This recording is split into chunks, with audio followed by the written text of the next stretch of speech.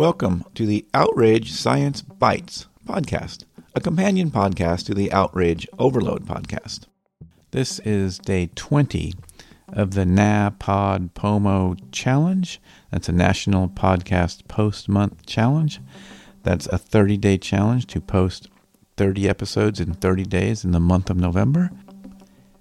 So this Outrage Science Bites episode may be a little long for a bite. We'll see how it goes. I have been working on a long format episode for this topic for like 6 months. It's been quite a while, and I'm not even sure where that will end up.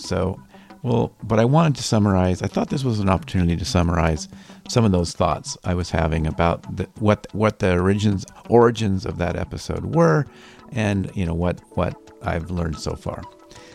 So, in an episode we did on the Outrage Overload podcast, I talked to a pre-med student, a medical student that, was critical of various things, aspects of lockdowns and other things. And we talked about one thing we really agreed on was this idea that it would be nice to do an honest post-mortem on COVID. And sort of my version of this is sort of where is the equivalent of the 9/11 report. We never did that with COVID. And I sort of get it. We all kind of want to just set it aside and look the other way. But by never having done that at a formal level, we sort of are leaving a lot of those wounds out there festering. So this group, there's a book that was published. And this group of 34 experts from a variety of backgrounds put out a book called The Lessons from the COVID War, an Investigative Report, which is sort of the closest thing to a 9/11 type report on COVID-19 that's not an official government report. But it was put together, like I said, from a team of 34 experts. And they did interview many, many people. They didn't have subpoena power, but they did interview a lot of people. And it's a pretty comprehensive and insightful analysis of the U.S. response to the COVID-19 pandemic. And it's a long book. It has a lot of things in it. What I will do is give you a few of the bullet points, some of the key takeaways. The book asserts that the COVID-19 pandemic was a complex and unprecedented challenge, and the United States response was often inadequate. The lack of clear and coordinated leadership at the federal level hampered the response, and the politicization of the pandemic made it difficult to implement effective measures. The United States public health infrastructure was not well equipped to handle a pandemic of this magnitude, and the country's healthcare system was overwhelmed. The pandemic exacerbated existing social and economic inequalities, and it disproportionately affected marginalized communities. I would say those are four of the main takeaways. And then here's a few of the recommendations for future preparedness. Strengthening the public health infrastructure, investing in research and development, improving communication and coordination between different levels of government, promoting public trust in science and healthcare, and addressing the social and economic determinants of health. Now, I will say that not a lot has been done in any of those areas. I don't think we're any better prepared for the next pandemic. Now, as I said, I've actually been working on a long-form podcast episode about this book and this topic for quite some time. And the origins of that, how I started on that path was, my goal was there, just to sort of make note that this sort of investigative report had occurred, and also to work on dispelling some myths and misperceptions about the pandemic and about our response to the pandemic in the name of sort of lowering the temperature. I will say that a lot of people might not like some of what they're going to hear, particularly if they're still holding on to some of those politicized views around the pandemic and the response. And and I say that's going to apply no matter which side you're on. And that was, again, my initial point was to try to dispel and soften some of those misperceptions and some of those myths out there. And and one of those to start on is we've all kind of looked for scapegoats about the pandemic, and it pretty quickly, if you could find a scapegoat that happened to be somebody on your political opposite, a political rival, so much the better, right? So much easier to, make that person the scapegoat, or that area the scapegoat, or that party the scapegoat, or whatever. And so that was happening on all sides. And so while the report acknowledges that politics played a significant role in shaping the response to the pandemic, particularly in the U.S., it also emphasizes that politics was not the only factor that contributed to the pandemic's devastating impact. And here's a few ways that other critical factors played a role. So structural deficiencies: the United States public health infrastructure was not adequately prepared to handle a pandemic of this scale, and that's due to years of underfunding and neglect that left the system understaffed, under-resourced, and lacking in essential capabilities. There was inadequate leadership. Lack of clear and coordinated leadership at the federal level hampered the response. The Trump administration's inconsistent messaging, politicization of public health measures, and disregard for scientific evidence undermined public trust and hindered effective implementation of mitigation strategies. And that sounds like a partisan charge. So we'll come back to that a little bit, that it's not all Trump's fault. Social and economic inequalities: the pandemic exacerbated existing social economic inequalities, disproportionately affecting marginalized communities. Socioeconomic factors such as poverty, lack of access to health care, and underlying health conditions made certain populations more vulnerable to the virus and its consequences. And finally, public misinformation and mistrust: the spread of misinformation and the erosion of public trust in science and healthcare institutions further hindered effective pandemic management. This made it challenging to implement public health measures and fueled vaccine hesitancy, exacerbating the spread of the virus. So the report concludes that politics were a significant but not the sole factor responsible for the failures of the pandemic response, and it emphasizes the need to address the underlying structural deficiencies in the public health system, foster strong and consistent leadership, promote equity, and address social determinants of health, and combat misinformation and rebuild trust in science and healthcare. So they're super easy list of things to get done, right? And, and the idea is the report suggests that assigning blame solely to politics overlooks the complex interplay of factors that contributed to the pandemic's devastating impact.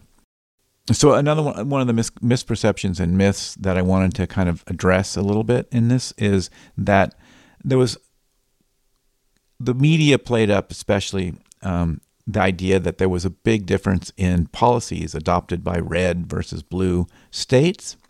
And what we really find is the difference between the states was less than the rhetoric would suggest, and it was exaggerated in the media.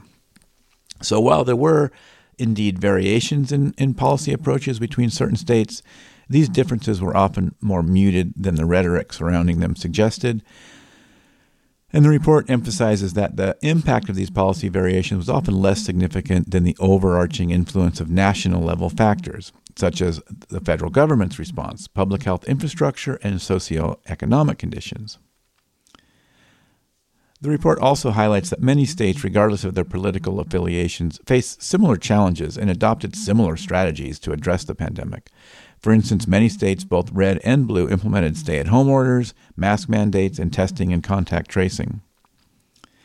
So the report concludes that while there were some notable differences in policy approaches between states, these differences were often exaggerated in political discourse.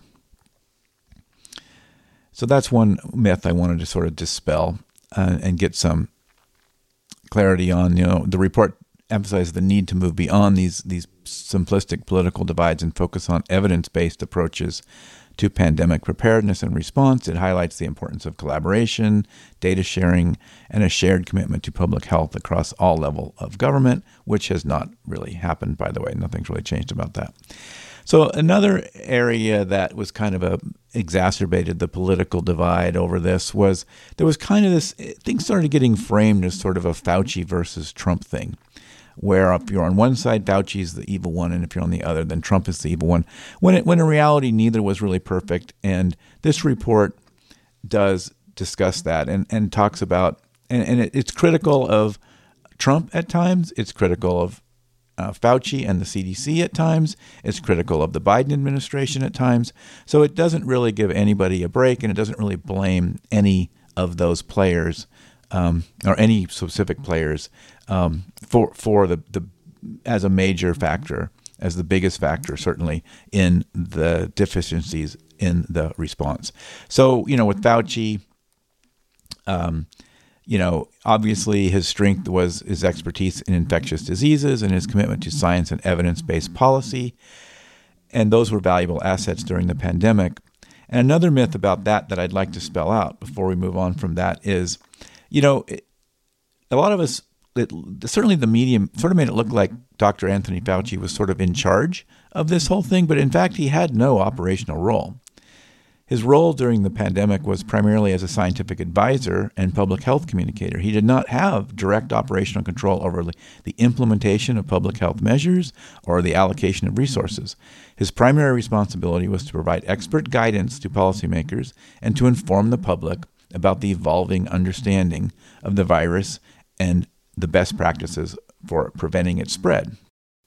So, in terms of, I mentioned some of those, the positives that it had about Fauci, as his expertise in infectious diseases and so on, and his long history in that regard. They were still critical of him. They were not afraid to be critical. So some of those areas where they were critical of Fauci, and we should all be critical, is his initial downplaying of aerosol transmission. In the early stages of the pandemic, Fauci and other public health officials initially downplayed the significance of aerosol transmission, even though it was fairly well understood within the inner circles of these diseases. And it took him a while to buy into that, and his stance was later revised as the evidence mounted and airborne transmission was a significant factor. They're also critical because he delayed guidance on masking. The Centers for Disease Control and Prevention, the CDC, under Fauci's leadership, initially discouraged widespread mask wearing among the general public. This guidance was subsequently reversed as the understanding of the aerosol transmission evolved. Some critics argue that earlier masking recommendations could have slowed the spread of the virus. There was mixed messaging on masking in public settings. Even after acknowledging the importance of masking, Fauci's messaging on masking in public settings was sometimes ambiguous or inconsistent. This led to confusion among the public and may have contributed to inconsistent mask usage. There was a lack of clear communication on masks and respirators. Fauci could have provided more clear and consistent guidance on the relative effectiveness of different types of masks, such as surgical masks, KN95s, and N95s. This would have helped the public make informed decisions about mask choices and reduce confusion. Finally, failure to adequately address misinformation and masking. Fauci and the CDC could have done more to combat misinformation and disinformation surrounding masks, particularly in the early stages of the pandemic. This could have helped maintain public trust in mask wearing and recommendations. So, they're not, they're not taking the Fauci is the answer side, and they're not taking a stance in the Fauci versus Trump debate that a lot of people wanted to frame this whole pandemic as. Now, in terms of President Trump, his strengths there, and they give him credit for this, was his decisive action in initiating Operation Warp Speed, the effort to develop vaccines quickly, and it's widely credited with accelerating vaccine development. He also implemented some effective policies, such as travel restrictions from high-risk areas. Now, what were some of Trump's weaknesses? They were not afraid to mention this either, so Trump's inconsistent messaging, politicization of public health measures, and disregard for scientific evidence undermined the public trust and hampered effective implementation of mitigation strategies. His downplaying of the severity of the virus and his promotion of unproven treatments contributed to confusion and misinformation. So this Fauci versus Trump narrative was an oversimplified portrayal of a very complex situation. Both individuals played significant roles in the pandemic response, with their actions having both positive and negative consequences. And the report emphasizes the need to move beyond these simplistic polarizations and focus on more nuanced understanding of the factors that shaped the pandemic, or the impact of the pandemic. So let's see, what's another myth I wanted to clear up?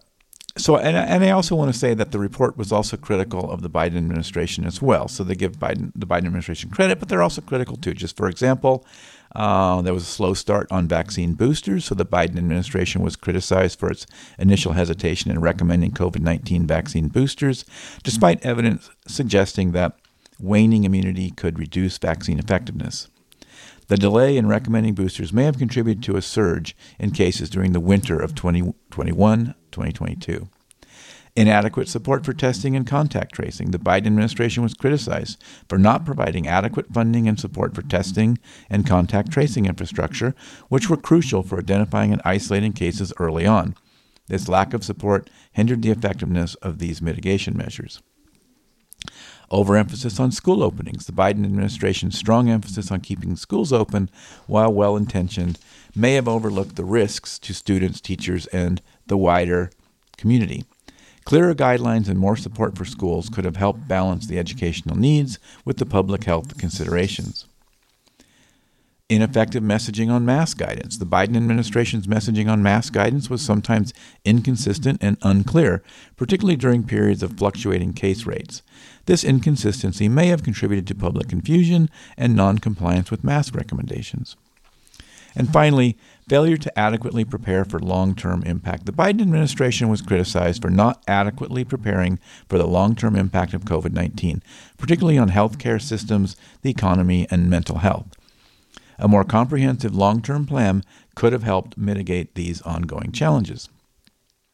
So, I just wanted to sort of clear up some of those misperceptions, where I think the biggest one is just this idea that all the pandemic could have been improved if we just listened to Fauci, or everything would have been improved if we just listened to Trump, or somehow Trump it was terrible and Biden was great, or vice versa. And all of those are an oversimplification, and I think they let the sort of real challenges off the hook.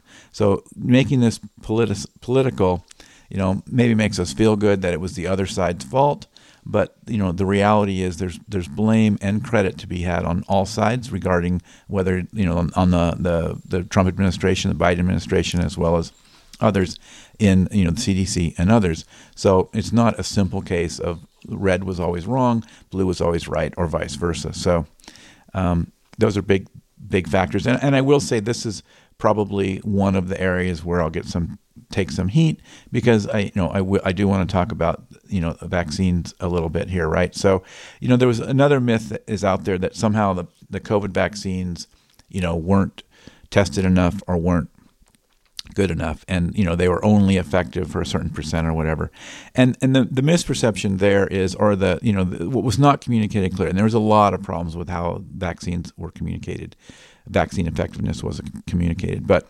we can sort of look at 3 or 4 factors when you're looking at a vaccine, right? There's effectiveness against severe illness, hospitalization, and death. There's effectiveness against infection.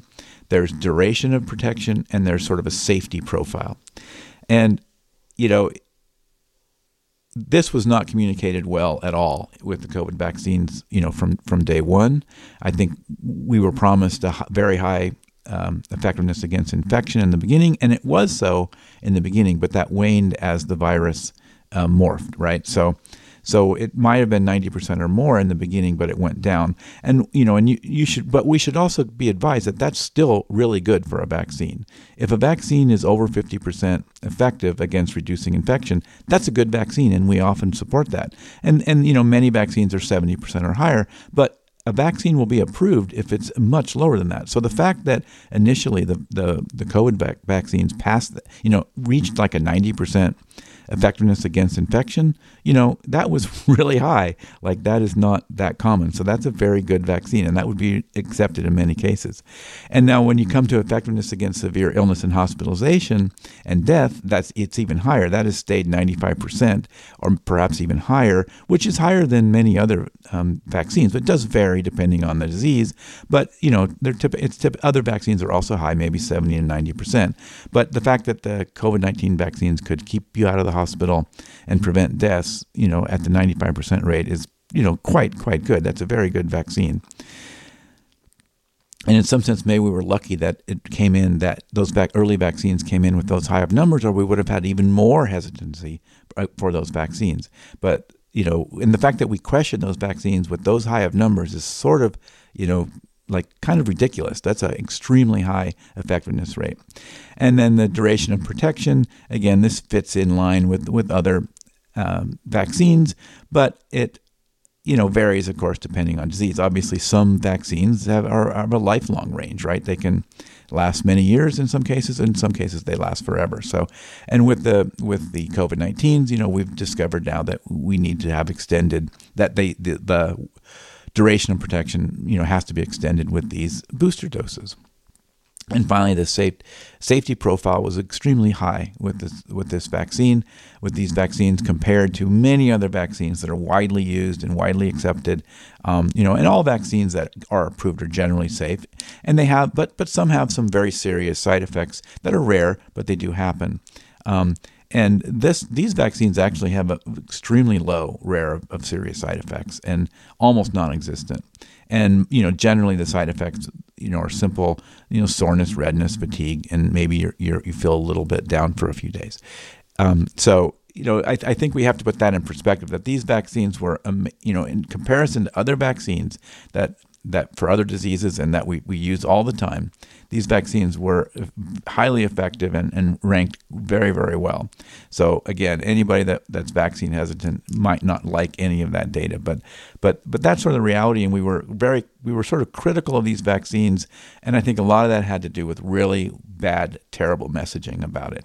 I think if people would have been more honest and we understood what the vaccine was good at and not so good at and how it would work over time, and we didn't know everything right in the beginning, but they knew quite a lot, and they could have done a much better job to explain this. And again, compare it to other vaccines that we use all the time. Your flu shot might only be 50 or 60% effective, and we use that every year. We approve those flu shots because 50 to 60% is still a really good effective rate. So I guess that's where I'll finish this episode. It's already way long for an Outrage Science Bite, but I wanted to get some of this out there and really let us kind of lower the temperature about the COVID-19 pandemic response and a lot of the politicization of it, and be honest with ourselves. So when we politicize this thing, we mask a lot of those real problems that this book outlines and others have outlined, and we need to focus on that and realize we haven't really done much to improve any of those things. We haven't strengthened the public health infrastructure. We aren't investing in research and development. We just want to look behind it and pretend like we don't have to do anything. We haven't improved that communication and coordination between different levels of government. That was a huge problem for the pandemic response.